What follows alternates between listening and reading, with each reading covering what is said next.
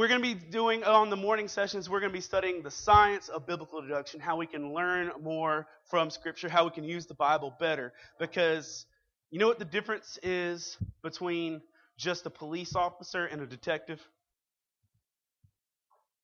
A police officer, for the most part, and I'm not knocking police officers, God bless police officers, but a police officer is trained to enforce the laws. A detective is trained to find out who broke the laws. They're trained to look at the same situation a normal police officer would and be able to take more information from it. Last night I told you that someone, got the clue for our mystery very quickly. I'll leave that person nameless. But another counselor said, well, who got it? And I told them. And they said, they went to Bible college. That's not fair. Because, you know what, they had more training. They had a better sense of skill to be able to pick something up.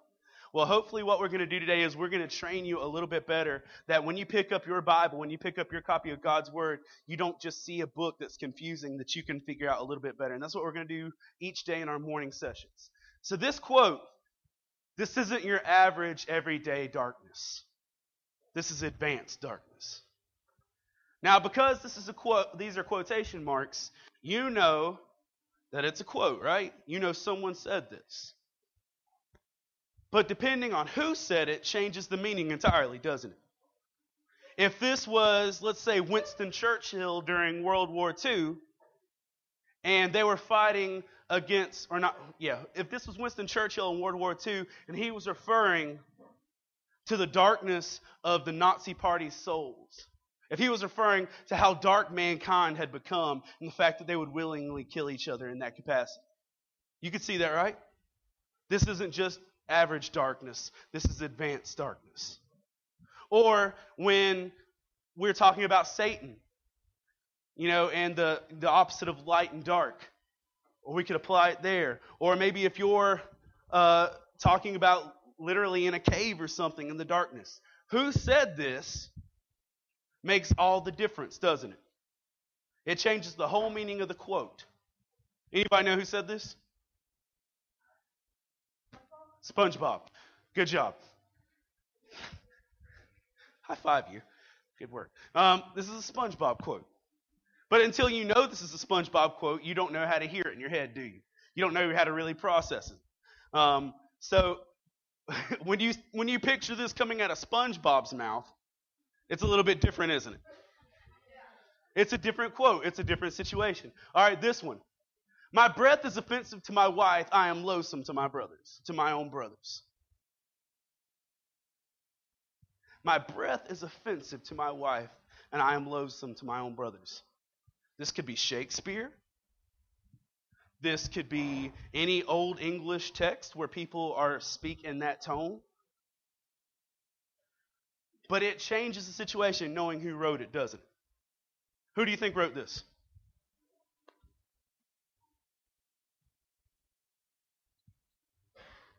Anybody? I know it's a big quote, and I know it's like, yeah. Kind of sounds like a psalm, not a song. But, I mean, it does. It could sound like a song. Yeah? Sherlock Holmes? No, but it could. Yeah, that could work too. No, it wasn't Joseph.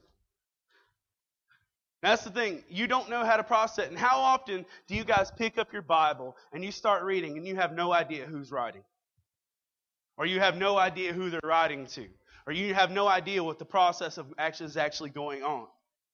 One of the most important things you can do to get more out of your Bible reading is to actually know who is writing, who they're writing to, who is actually in discussion here. This is actually Job from the Bible. When you think of all of Job's many afflictions, you don't see bad breath as one of them. But that was it. He said, my breath stinks and everybody hates me. That's Job. When you look at it in that context, yeah, it makes more sense. So we're going to look at the context of who writes Scripture in order to make it a little bit more understandable. Now, in regards to Scripture, who wrote the Bible? There are over 40 prophets and messengers of God who wrote the Bible. Okay? The Bible that you contain has over 40 people that contributed to it. Now, each one of these people has a different perspective. Each one of these people has a different attribute. Paul was heavily involved in Jewish culture and Jewish religion, Judaism, before he came to Christ. So Paul has an influence of Judaism in all of his writings that is stronger than others. Moses was a poet. I know we don't always think about it that way, but Moses wrote very poetical language very often. And in fact, some parts of Genesis, Moses broke out in song. But you don't know that unless you're actually reading it and look at how it's written. Different people wrote different ways. Did you know that some of the books of the Bible are written by Jesus' half-brothers? 2 of the books in the New Testament are written by Jesus' half-brothers. And when you think about that, when you read those books, you think the person who wrote this grew up side by side with Jesus and didn't even know he was the Messiah until after he died. When you think about it in perspective like that, it changes it. Because when Jesus' brothers were around Jesus while he was on earth, they thought he was crazy. His family literally tried to stop him from what he was doing at different times. But when you read what his brothers wrote, you see how different their lives had become. Now, on the same side, there are books of the Bible we don't know who wrote them.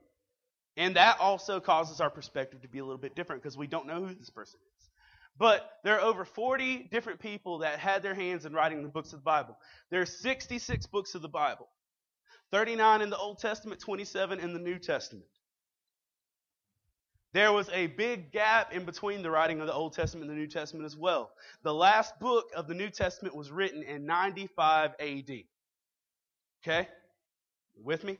That means 95 minus 2014 is what? Or 2014 minus 95 is what? Come on, you're middle schoolers. You can do this. Like, ow, math.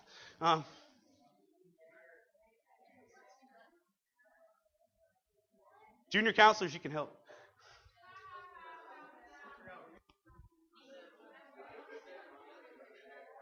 (2014) minus 95 is what?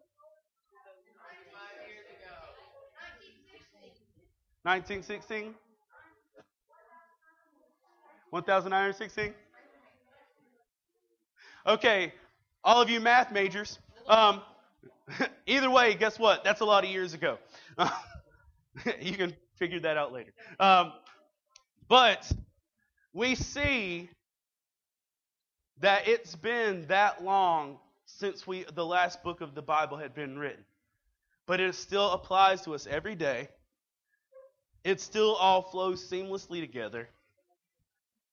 Now, the numbers on this change depending on what translation you use, because some translations separate verses in different areas or they include some verses together. But there are at least 1,189 chapters and roughly 32,000 verses in the Bible. Every one of them are written in a different capacity by different people. Let me ask you this. Who wrote Genesis? Moses? All right, which books of the Bible did Moses write? Let's throw this out there. All right, you guys were killing it. Moses wrote the first 5 books of the Bible, all right? Genesis, Exodus, Leviticus, Numbers, Deuteronomy. Let me ask you this, Bible scholars. Moses died in Deuteronomy. Moses was dead in Deuteronomy. You actually talk about Moses' funeral in Deuteronomy. So, how did Moses write Deuteronomy? Yeah, Joshua is the general consensus of who finished Deuteronomy. Moses wrote it, but Joshua may have penned the end of it after Moses was gone. But when you think about that, I'm reading a book written by Moses, and it has Moses' death in it. It doesn't ever pick up and say, "Hi guys, Joshua here, taking over." But we have to assume of, who picked it up after that. When you read and when you think about the person that's writing, it changes things. So when we have Genesis, the account of Genesis, who wrote Genesis again? Moses. Was Moses there at the creation? Was Moses there for almost half of what we read in Genesis? No. So when you think about it, Moses wasn't actually there for almost everything he wrote for a large portion of the book of Genesis. So how does that work? Well, the fact is, even though these men that wrote these scriptures down, it isn't just their words. It isn't just their things. It's a cross of between God speaking to them and them penning it. As we see in 2 Peter, you must understand that no prophecy of Scripture came about by the prophet's own interpretation. For prophecy never had its origin in the will of man, but men spoke from God as they carried along by the Holy Spirit. When we have Scripture, when we have messages from God, through these over 40 people that wrote all of these different books, the thing we need to understand is that even though they wrote it down, God is the one who was breathing it. God is the one who was giving those instructions.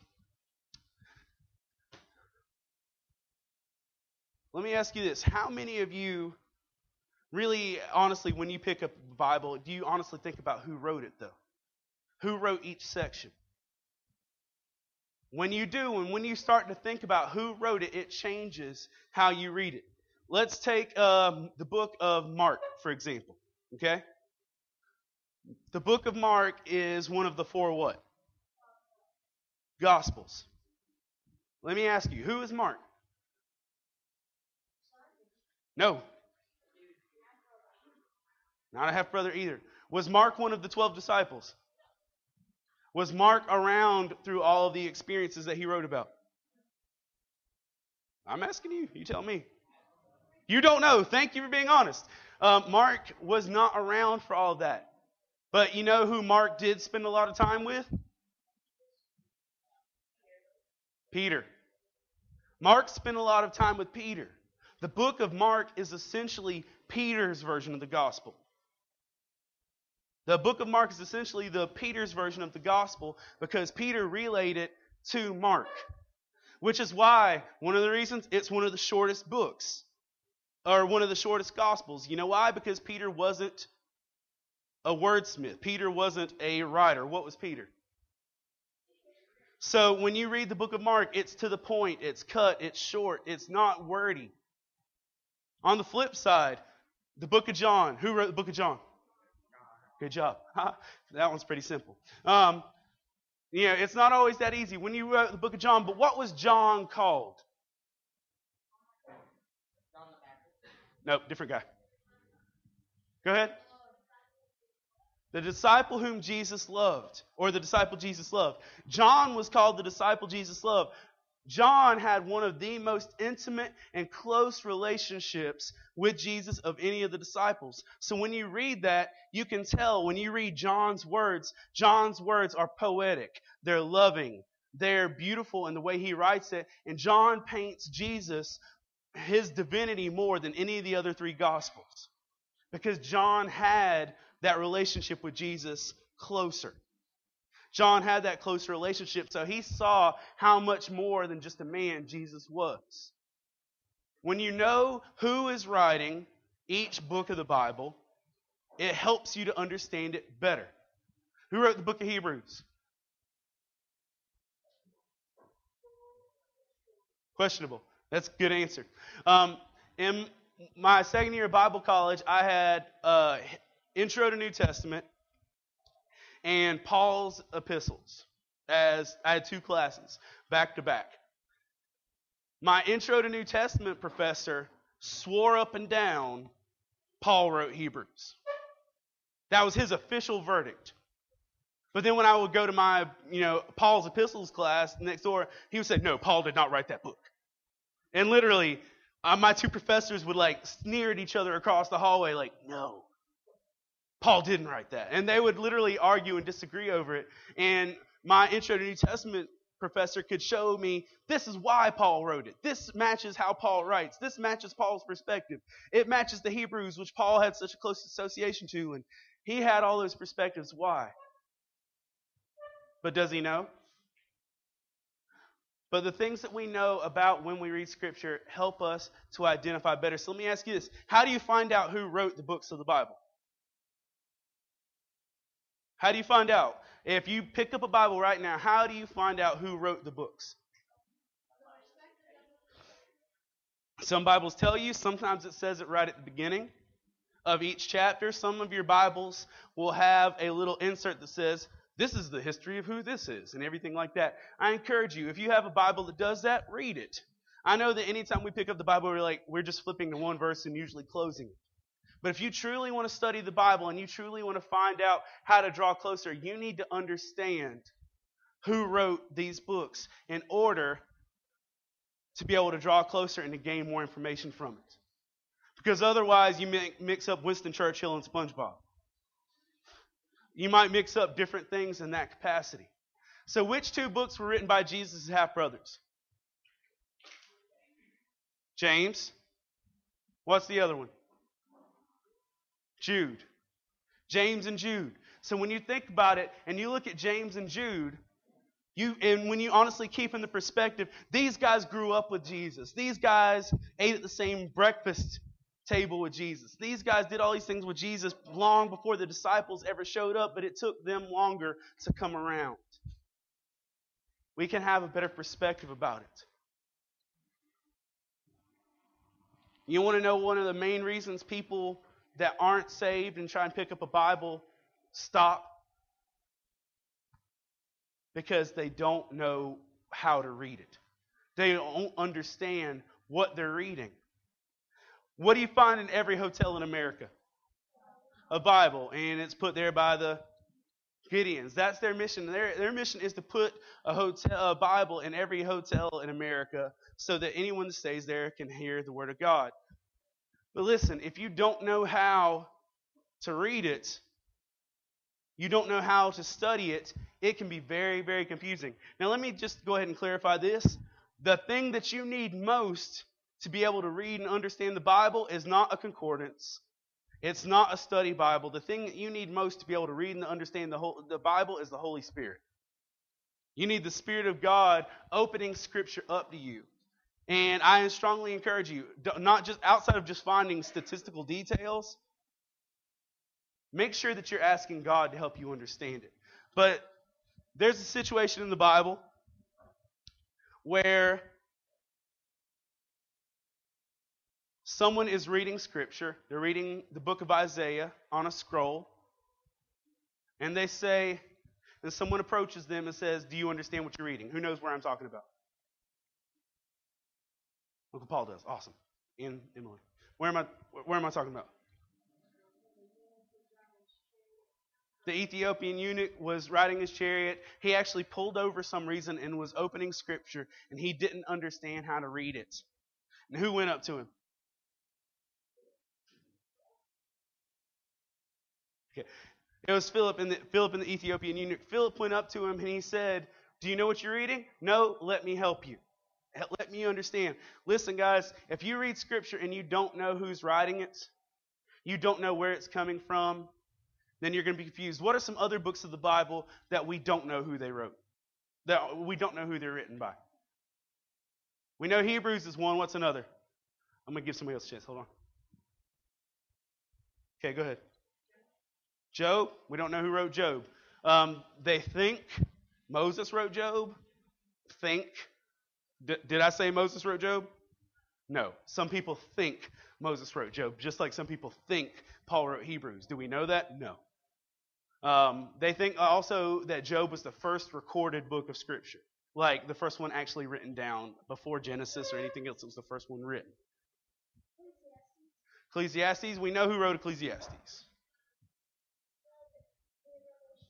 Yep, we know who wrote Revelations too. Now here's the thing, guys. You need to take time to investigate this yourself. You need to take time to investigate that. Like I told you last night, that when we were reading Scripture, that who did I say wrote the psalm we read last night? About how God knows us, we're wonderfully made, all that stuff. Who did I say wrote that psalm? David. But guess what? More than David wrote the book of Psalms. It actually changed almost psalm to psalm. So if you just say David wrote the book of Psalms, you're missing out on the fact that they changed up. There are people like the sons of Korah, and there are other people who actually wrote the book of Psalms, because the book of Psalms is a song book. It's literally a worship notebook that they used to sing, and they would sing these psalms out loud.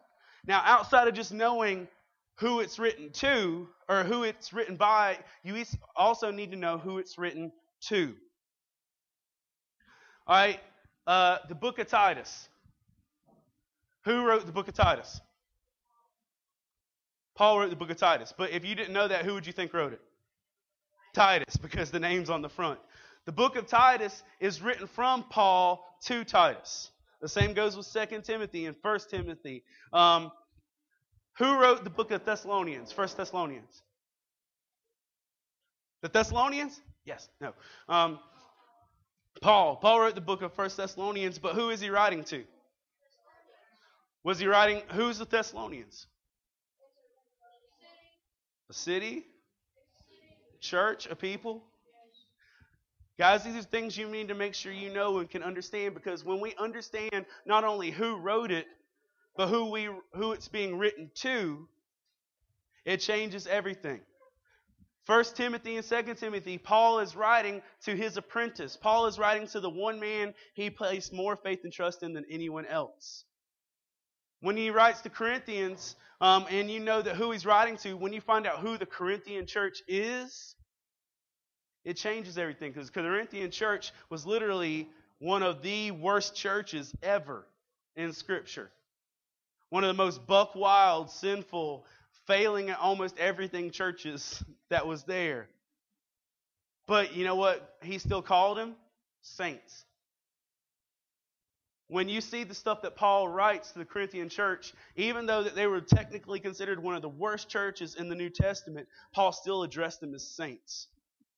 When you know who it's being written by and who it's being written to, you have a much better understanding. The book of Leviticus, who is that written by?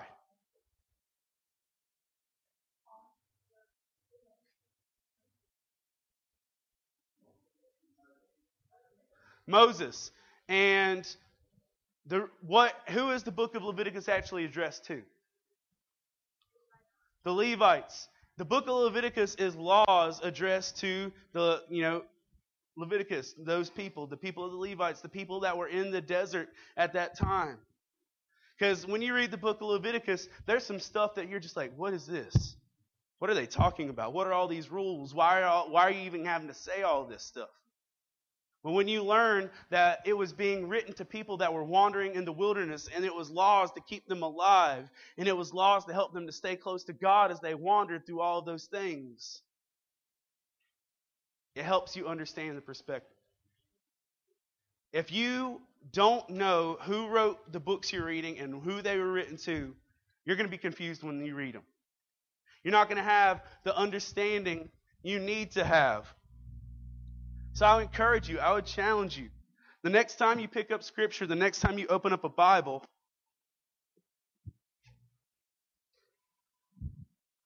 find my Bible. See, I'm a loser. Can't even find my Bible. The next time you open up a Bible, make notes. Find out who wrote it and why they wrote it. Just like the book of Amos. I don't know personally off the top of my head. I don't know who wrote Amos. I don't know if it was written by Amos or to Amos. I knew at one point because I had to take a test on it. But right now, I don't know. But one of the best things I could do is, from my understanding, is to find out that information.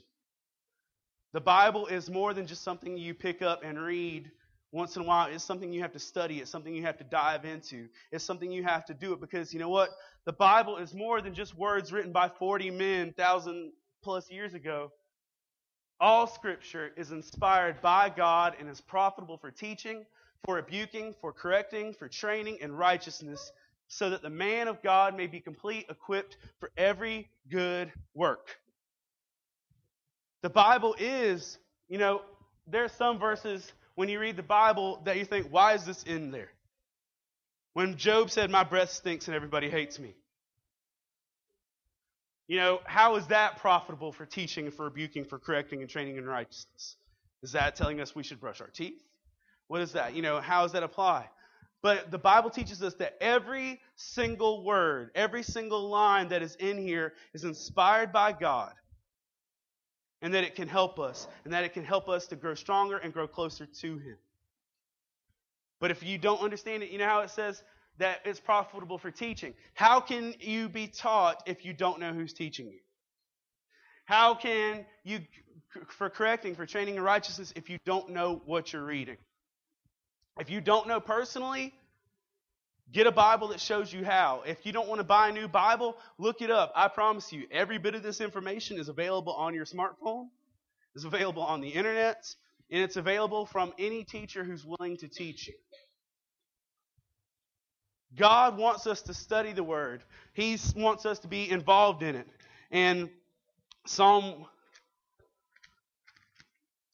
119, as we read it, let me go there.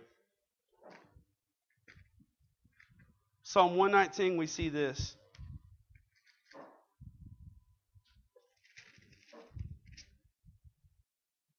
Blessed are those who walk blameless, who walk in the way of the Lord. Blessed are those who keep His testimonies, who seek Him with their whole heart. When we walk in the way of the Lord, when we seek His testimonies, when we seek His instructions, we're blessed. When we keep His commandments, we're blessed. And going on, it says, who also do no wrong, who walk in His ways. You have commanded your precepts to keep diligently, that it may be steadfast in your statutes. Then I shall not be put to shame, having fixed my eyes on all your commandments. I will praise you with an upright heart when I learn your righteous rules. I will keep your statutes. Do not utterly forsake me. We're taught that if we actually do more than just glance at the Word of God, we actually study it. We actually commit it to our hearts. It will keep us blameless. It will keep us upright. It will not only change the way we live, it will change the world around us, sees us, and sees God. But listen, guys, and I'll be completely honest, I'm as guilty as anyone else. If we don't treat the Bible with importance, it won't change our lives. Outside of camp, when is the last time you actually picked up the Bible just to read and grow? Outside of being required to, outside of church, outside of somebody picking it up and telling you it's time to turn somewhere, when's the last time you studied it for your purposes? To grow. Because as we saw, whoever wrote this psalm, you know what? I'm not even going to pretend I know. I'm going to look. Here's what my Bible says. This psalm is an acrostic poem of 22 stanzas following the Hebrew alphabet with a stanza. Each verse begins the same Hebrew letter. You know what? I don't know who wrote Psalm 119, but I bet I can find out. And I bet you can too. My money's on David just because I always assume David wrote Psalms, but that's not always right. But it says, blessed are those whose way is blameless, who walk in the law of the Lord. If you don't study God's Word, if you don't know God's Word, how can you walk in it? Blessed are those who keep His testimonies, who seek Him with their whole heart, who also do no wrong and walk in His ways. Guys, I could go on, but I'm just going to stop. Because here's what you need to understand. The Word of God can change your life. But you need to be able to study it and you need to be able to understand it to do so. You need the Holy Spirit to truly be able to take the Bible in and to understand as you should. But one of the first steps, one of the basic deduction things you need to know is to be able to figure out who wrote it and who it's for, who it's addressed to. You need to know who wrote it and who it's addressed to. When you figure that out, when you know those things, I promise your understanding of Scripture will increase and you will be able to understand better. God wants this Word to be alive and active in you, and He wants it to be able to change you. And you need to be able to know what you're reading and why you're reading. All right, let's pray together. God, we thank you so much today for who you are, and you give us your Word, and God, you chose those men so long ago to write down your Word. And we know that you're more important than they are, but God, we need to see that when we have a better understanding of Scripture, we can have a better understanding of you. So God, help us not to be passive when we read His Word, Your Word. Help us not to be lazy when we read it, but that we would truly hunger and thirst for Your Word so that we can draw closer to You.